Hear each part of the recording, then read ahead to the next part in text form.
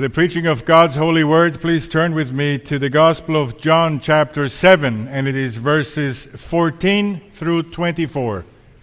John chapter 7 from verse 14 all the way to verse 24. And this is God's holy, inerrant, and infallible word.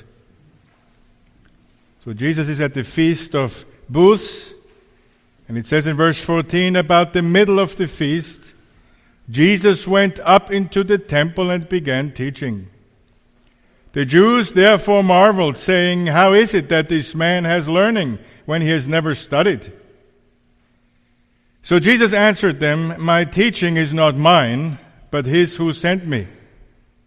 If anyone's will is to do God's will, he will know whether the teaching is from God or whether I am speaking on my own authority.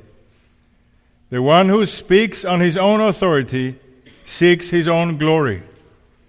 But the one who seeks the glory of him who sent him is true, and in him there is no falsehood.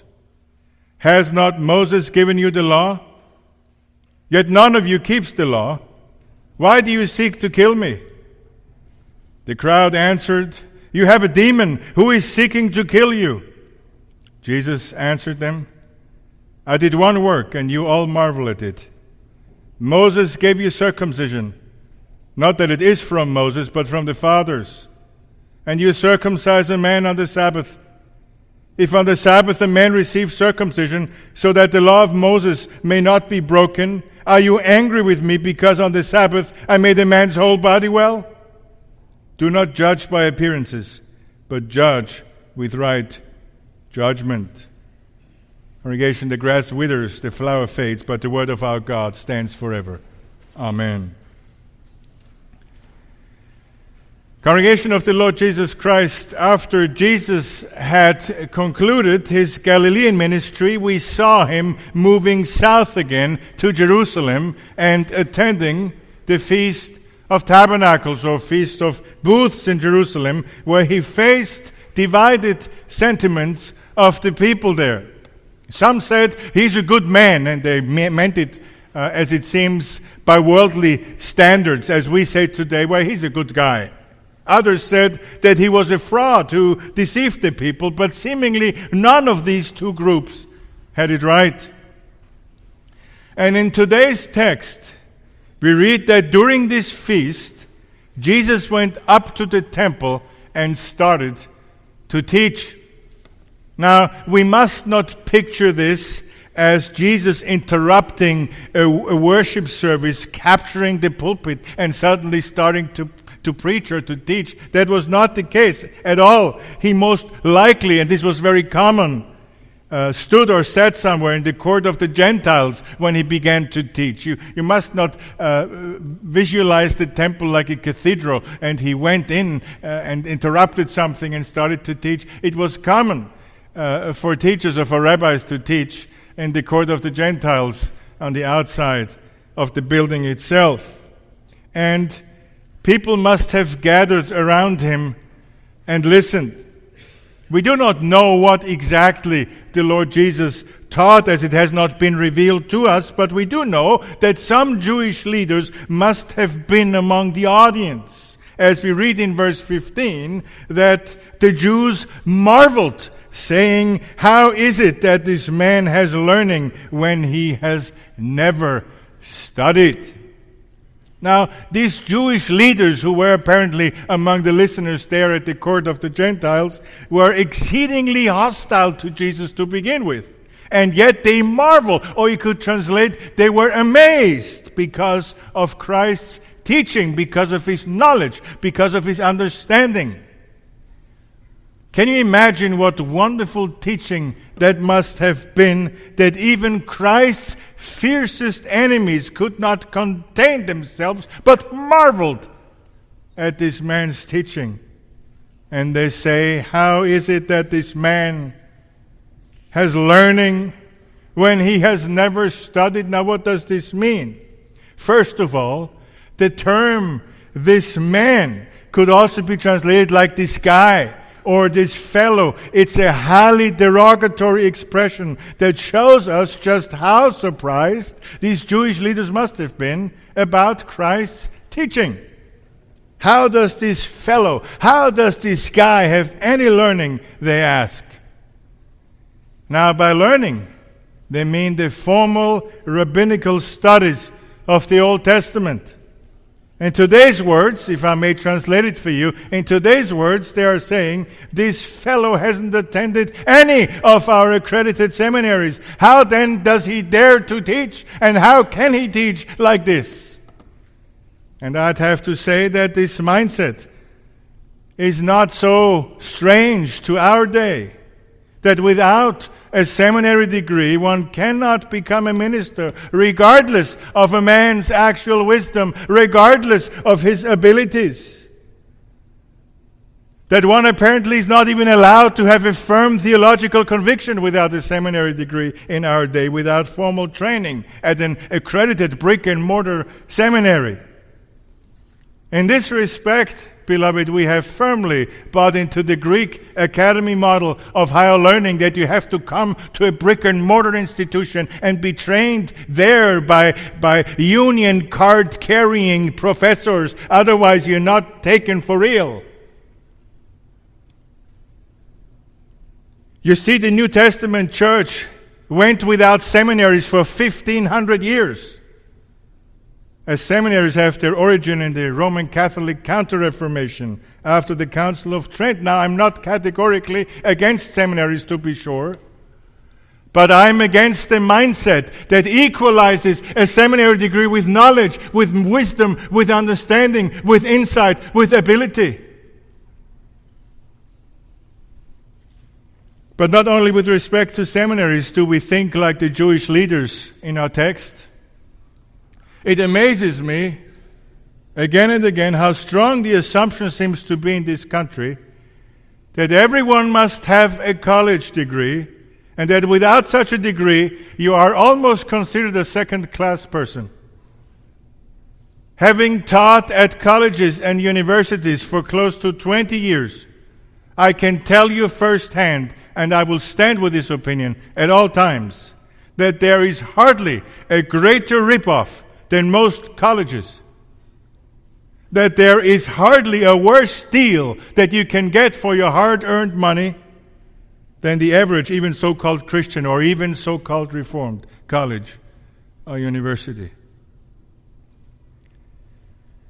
Let me explain why there even are so-called institutions of higher learning or colleges or universities, and why you are being pressured all the time to send your children there. They pressure you by making you believe that without college education you are basically worthless and not allowed to think for yourself. They create beautiful campuses. This was the strangest thing for me coming to this country. That the college campuses look like Disneylands more than places of learning. They create these beautiful campuses with lots of entertainment, places that look more like vacation resorts than places of learning and hard work. And Hollywood, for decades, has been producing all these wonderful movies that present the college years at the best years of one's life.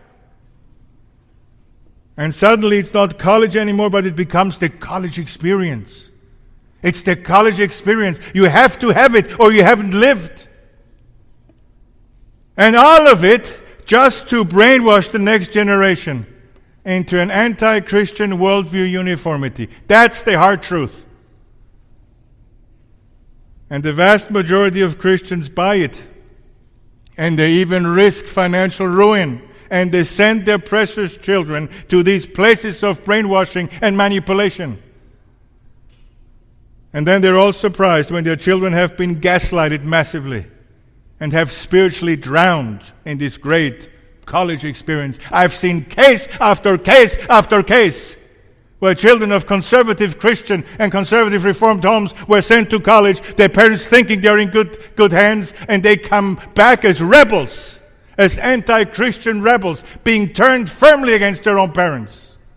Case after case after case. But you cannot mention it because these are our universities. Well, I don't know about you, but they're not mine. For the same reasons, there are public schools all over the world and governments who would love nothing more than public education, government-run education, to be compulsory for every child.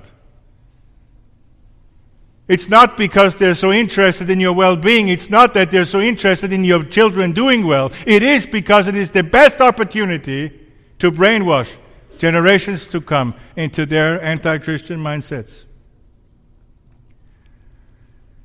And all this because they want to synchronize all of society into their thinking, to mold the next generation's worldview while they're still young and impressionable. And how impressionable they are. I dare say that most of the problems on a human level that we see in our streets right now is the educational sector, who has firmly brainwashed the next generation. You have no idea how impressionable they are. They would believe anything if the professor is just nice and winsome. They are told they are smart and they need to be discerning. But they also tell them what discerning means and what to believe when you are discerning. And we are presently losing a whole generation of our children to these liars in their ivory towers. And we've made peace with that because you don't touch those. They're our colleges. Yes, they were, maybe, at some point. Going back to seminaries. Often seminaries turn out clones of their professors, who are not very qualified often to do pastoral work since they were trained by academics who never were pastors, and not by actual pastors who actually do what they teach. And that's why there is so little real preaching in our pulpits, but so many glorified Bible studies and academic lectures, anemic and dead. This was the direct part. Let us go back to our passage.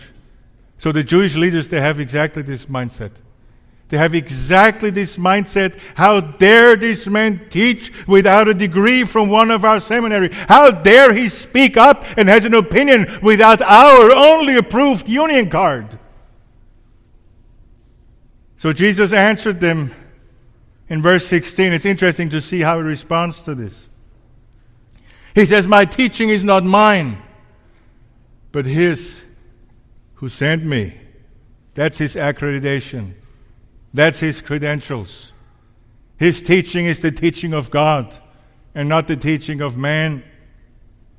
And this is an option that the Jews or the leaders had never considered. They never asked themselves, what if Jesus really is who he claims to be? What if he really is the Son of God and thereby God himself? No, for them, Jesus was a fraud. He was a blasphemer and an impostor. As their hearts were darkened, they were unable to see any truth. For them, there was only one conclusion. Since Jesus was not enrolled in any of their accredited places of education, his teachings must be his own ideas, products of his own imagination.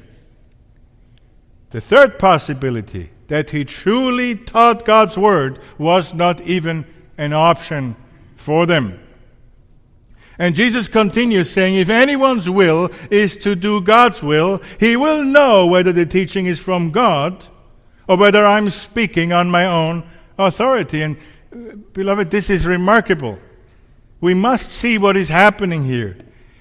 These Jewish leaders dared to judge the Lord Jesus Christ's teaching.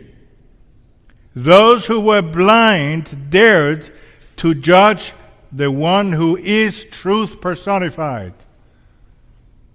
And Jesus explains to them that they don't understand the truth because they're not obedient to the truth. They're not willing to obey the truth. They're rebellious. Or in other words, he's saying you wouldn't recognize God's truth even if it hit you between the eyes because you're not of the truth and you hate the truth. And this is an important lesson for us indeed. If there is no obedient heart, then there is no insight. But if there is an obedient heart, there will be insight. And where there is insight, it leads to more obedience, which in turn leads to more insight. And you have a wonderful circle upwards. This is a well-kept secret, that obedience causes insight, and this insight causes more obedience. You will not receive understanding, you will not receive wisdom, you will not receive insight if you are not willing to submit your whole life under this insight, under this understanding, under this wisdom. If we truly love Him, we will keep His commandments, as Jesus teaches in John 14. But that's not all, because if you read on in John 14, we learn furthermore that if we love Him and keep His commandments indeed, He will also give us the Spirit of truth. You understand what this means? As we obey and receive more insight and obey more, it's not only that. It's not only that we get smarter and smarter and smarter, but we also receive the Spirit. And this is why obedient people, even among Christians, have more wisdom, more understanding, and more insight than those who are less obedient. I cannot say disobedient. If disobedience characterizes you, you're not a Christian. We can only talk about more or less obedient. There's degrees in our obedience. Even if you look over the whole course of your life, there is phases of more and of less obedience. It's a sad fact of sin, of a rest of the old nature remaining in us. But as you become obedient, as you resolved, for example, you sit here this morning, you said, yeah, I'm hearing this. I'm resolved to examine my whole life, to devote it all to Him again, and to follow Him, and to do whatever He wills, and to show my gratitude through all my life. You will make the wonderful experience that while you're doing this and while you're resolved to do this, you will grow. And that is called sanctification. That's sanctification. It's not a vicious circle, it's the opposite. It's a circle upwards. You obey, you gain more insight. You gain more of the Holy Spirit. You have more insight, you obey more, you gain more of the Holy Spirit. And suddenly, you're living, if I may use this term, victoriously, and not as a defeatist. Oh, I know many of you struggle. You think, oh, I want to be a Christian. Oh, I want to follow Him. Oh, I want to live victoriously. I want to control my tongue. I don't want to be greedy. I don't want to do this. I don't want to laugh at dirty jokes. But I'm such a loser. And I commend you for that. You see it. You have this desire. Take this passage's advice and start somewhere. Go home, or even now in your heart say, Lord, I want to start over again. I want to commit every area of my life to You. Please help me, Holy Spirit. And then do whatever you can, knowing that God is with you. And study His Word. And as you study His Word, you receive more of an understanding of who He is. God is not a principle. Young people, please listen to me. You all come faithfully to catechism class. And you hear the wonderful Heidelberg Catechism. You hear about the Belgic Confession and about the Canons of Dort. And this is wonderful. You should be grateful for it. But never forget that these three forms of unity talk about a person. A real person. And as you study the self-revelation of this person, His Word, you will suddenly realize He is really a person. You will learn what He loves. You learn what He hates. You learn, as you read the narrative in the Old Testament, for example, how He's dealing with His people. And as you read and read and read, suddenly you realize, man, I'm beginning to know Him on a personal level. And your obedience will improve. Your faith will improve. You will be stronger. Don't be discouraged now. Wherever you are, how miserable your Christian life might be up to this point, first of all, understand it's all grace anyway. But restart today. And go from this constant downward spiral, go upwards by the strength of God through His Holy Spirit. Now here's what Jesus is saying in verse 17. Instead of the Jews examining his formal qualifications and credentials, Christ examines their hearts, whether they are obedient to the truth, and ultimately if they're born again, to which, of course, we have to give a negative answer. They're the opposite. They hate his teaching. They are very opposed to it. They have no insight and no will to obey. And in verse 18, he adds a second spiritual principle, and with it he unmasks his opponents even more. He says, the one who speaks on his own authority seeks his own glory, but the one who seeks the glory of him who sent him is true, and in him there is no falsehood. Now, Jesus is showing them the great contrast that is between him and them. He is saying that a true prophet, a prophet who is truly commissioned by God, seeks not his own glory, but the glory of the one who sent him. A false prophet or a false preacher seeks only his own glory, his own advantage, his own improvements. You have to understand that these Jewish leaders were constantly seeking their own honor, their own glory, but Jesus was seeking the glory of the Father. And therefore they disagreed with him, and therefore they hated him, because he displayed before them what they were supposed to do. That they were supposed, with everything they do, to glorify God and not seek their own glory and honor. And that made them furious. And beloved, this always happens when you display the Christian life, when you display the gospel. The world hates you for this very reason. Because in you they see how they should be, and their conscience cries out in pain, away with him, away with him. I don't want to see him. Arrest him, take him away, burn them.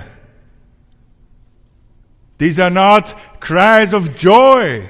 They're not singing, let's burn them and have some fun. No, they say, away with them. Leave us alone, the demon said. Leave us alone. That's what the world says, and that's why they hate you.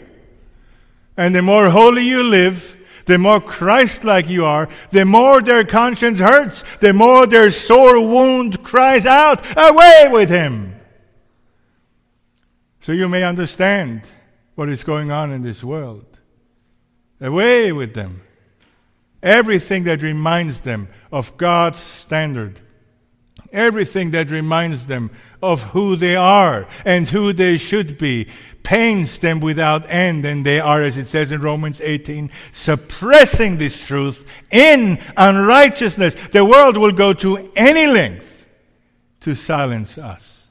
So don't be surprised by what's going on and what has been going on in history. That is a simple principle. They see the standard, they see God reflected in us, and suddenly they see who they are and how guilty they are. And it says in Romans 1:18 that they know that there is a judgment prepared for them against all ungodliness and all unrighteousness of men who suppress the truth in unrighteousness. That's why they're arresting our brothers and sisters in Canada. That's why they're going after the church. That's why they started to burn down churches. They don't want us because in us they see God's standard and their own guilt. You see, that was the whole problem with these Jewish leaders. They were all about themselves. They were unconverted. They were rebellious self-worshippers, and that's why they constantly went on a collision course with the Lord Jesus Christ, since he was all about the glory of the Father, whom they claimed to serve. And he got all the attention, and they lost it. What is going on here? So Jesus exposes them on two levels. First, in their absolute unwillingness to do God's will, and therefore having no understanding, no insight, and no sanctification, and no faith. And secondly, in their obsessive self-promotion, rather than giving God all the glory. Because of their sinful and unregenerated hearts, they hated the one whom they officially claimed to serve. Well, how often do we see this in churches nowadays? Those who claim to serve him really work against him and hate him. I pray every single day that God expose the liars and deceivers outside but also within the church. Those who deceive. those who claim to be servants of Christ, but deceive the flock of the Lord Jesus Christ. But Jesus isn't done yet. But he exposes their hypocrisy even more in verse 19. And he asks, has not Moses given you the law? Yet none of you keeps the law. Now that hurt. He continues to turn the tables on them by confronting them with their own disobedience to the law, the very law they claim to uphold and protect and to keep. He had told them in verse 17 that they lacked knowledge and insight because they were disobedient to God, but now he gets more specific. Their disobedience or their lack of understanding refers to God's own law, which they claim to serve and love and know. So this was quite a humiliation for these Jewish leaders. And then Jesus turns to the audience. As many were listening to him exposing their leaders, he now turns to them, asking them, why do you seek to kill me? So Jesus exposes their hearts so full of murder and hatred, and they were caught publicly for everybody to see there in the temple courtyard of their murderous hypocrisy. That in their hearts they were already all plotting to murder the Lord Jesus Christ. Jesus exposes their hearts, and all of a sudden, they are all on the defense and screaming at him, you have a demon! Who is seeking to kill you? You have a demon! You can almost imagine this Mideastern hysteria flaring up. In a reflex response, they accused the Lord Jesus Christ, the Son of God, the second person of the Trinity, of having a demon. The irony is stunning. It is just grotesque what we're witnessing here. And then verse 21. Jesus answered them, I did one work and you all marvel at it. Moses gave you circumcision, not that it is from Moses, but from the fathers. And you circumcise a man on the Sabbath. If on the Sabbath a man receives circumcision, so that the law of Moses may not be broken, are you angry with me because on the Sabbath I made a man's whole body well? Do not judge by appearances, but judge with right or righteous judgment, he says. Now, let's unpack this step by step. Remember when we heard for the first time that the Jews wanted to kill Jesus? It was back in chapter 5, after he had healed a man at the pool of Bethesda. And it says there in chapter 5 in verse 18, this was why the Jews were seeking all the more to kill him, because not only was he breaking the Sabbath, but he was even calling God his own Father, making himself equal with God. That was the breaking point for the Jews. There and then they began to seriously plot to kill Jesus as they accused him of healing on the Sabbath and of claiming to be God. It is that miracle he refers to in our text in verse 21 when he says, I did one work and you all marvel at it. And he then refers to circumcision. And after reminding them that circumcision was not from Moses because they constantly claimed to be followers of Moses, he reminds them that circumcision was not of Moses or from Moses and that it had existed long before Moses. He uses this very example of circumcision and he goes for the knockout in this debate. He indicates that they, without any second thought, they would all circumcise a child on the 8th day after birth, no matter whether it was a Sabbath or not. And then verse 23 is the core of his argument. If on the Sabbath a man receives circumcision, so that the law of Moses may not be broken, are you angry with me because on the Sabbath I made a man's whole body well? He's saying if ceremonial cleansing of one member of the body was permissible, how can it not be permissible to actually heal a whole human body and possibly a soul? This is an argument from the smaller scale to the greater. He's basically saying, if this is allowable, if the sign is allowable, how much more the real good deed? You're completely inconsistent. You don't understand the law. You don't have a clue what you're doing or what you're teaching. And this is what Jesus means when we read in Mark chapter 2, verse 27, that the Sabbath was made for man and not man for the Sabbath.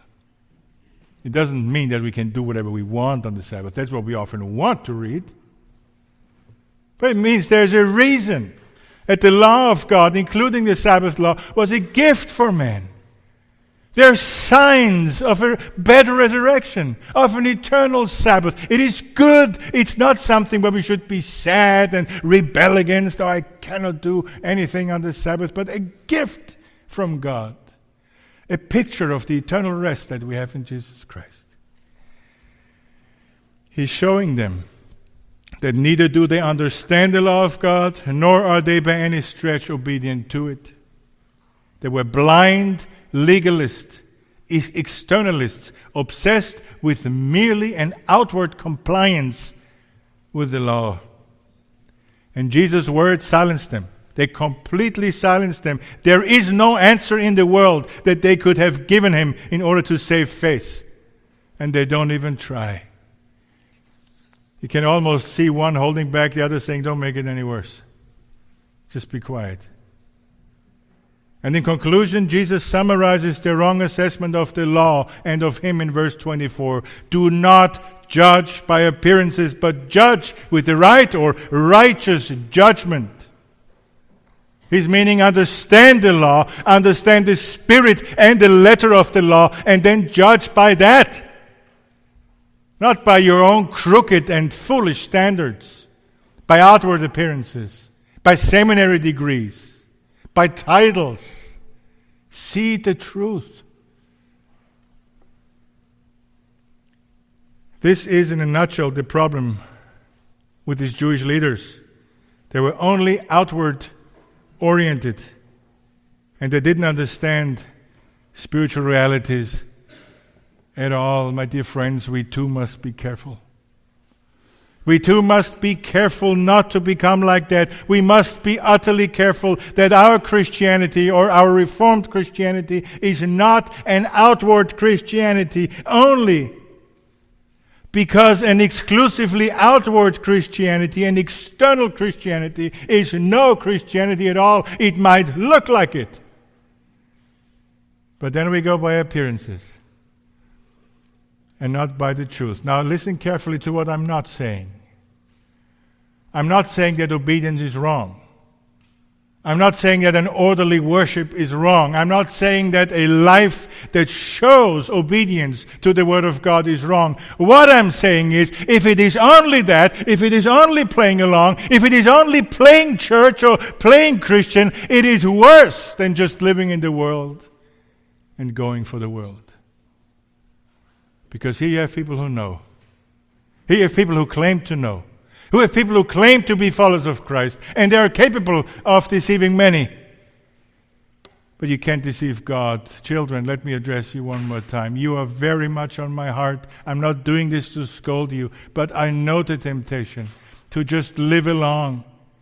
My dear friend, it's not enough to just be a good kid. It's not enough to just be obedient. There must be the right reason for this obedience, and this reason must be your love for Jesus Christ. You obey father and mother because you love Jesus. You do not lie because you love Jesus. You do not sin because you love the Lord Jesus Christ. That's the only acceptable reason for sanctification. Not to play along. Not because you belong to a certain tradition or ethnicity or culture. There are godly people all over the world. They're in New Zealand. They're in Africa. They're increasingly in China. They come from a completely different cultural setting than you. And yet they love the same Savior, Jesus Christ. Isn't that wonderful? Next time you see the moon or the sun, think about it, that the Chinese, your brothers and sisters in China, or in India, or in Austria, They see the same moon. Same moon. And those who trust in the Lord Jesus Christ trust in the same Savior as you do. It's not about culture. It's not about ethnicity. It's not about tradition. I'm not saying that's all bad. I'm just saying that that's not it. May we be people that are not outwardly oriented. God warns us in 1 Samuel chapter 16 verse 7 that the Lord sees not as man sees.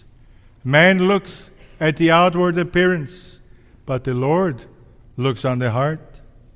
Oh, may we be people that are not externalists, not outwardly oriented, not concerned all the time about appearances, not even in part, but may we be people of pure hearts, devoted to serving the Lord Jesus Christ. May we be people who love Jesus Christ out of a pure and loving heart. Amen. Let us pray together. Almighty God, our most gracious Lord, our God, our Redeemer, and our Savior, Father, Son, and Holy Spirit, we thank you so much for your word. It is indeed powerful. Oh Lord, help us that this truth that we read in your word and expounded falls deep into our hearts. Be mindful that we are sluggish, that we are slow in understanding. Oh, Holy Spirit, fill us. Let this Lord's Day be a new beginning for all of us. Touch the hearts of many of our children. May they see Jesus, and may they with all of their hearts want to follow him the rest of their lives. And where we as parents fail, O Lord, may they understand that Jesus will never fail them as we do. Help them and keep them. And help us, for we ask it in the name that is above all names, the King of kings and Lord of lords, Jesus Christ. In his name we pray.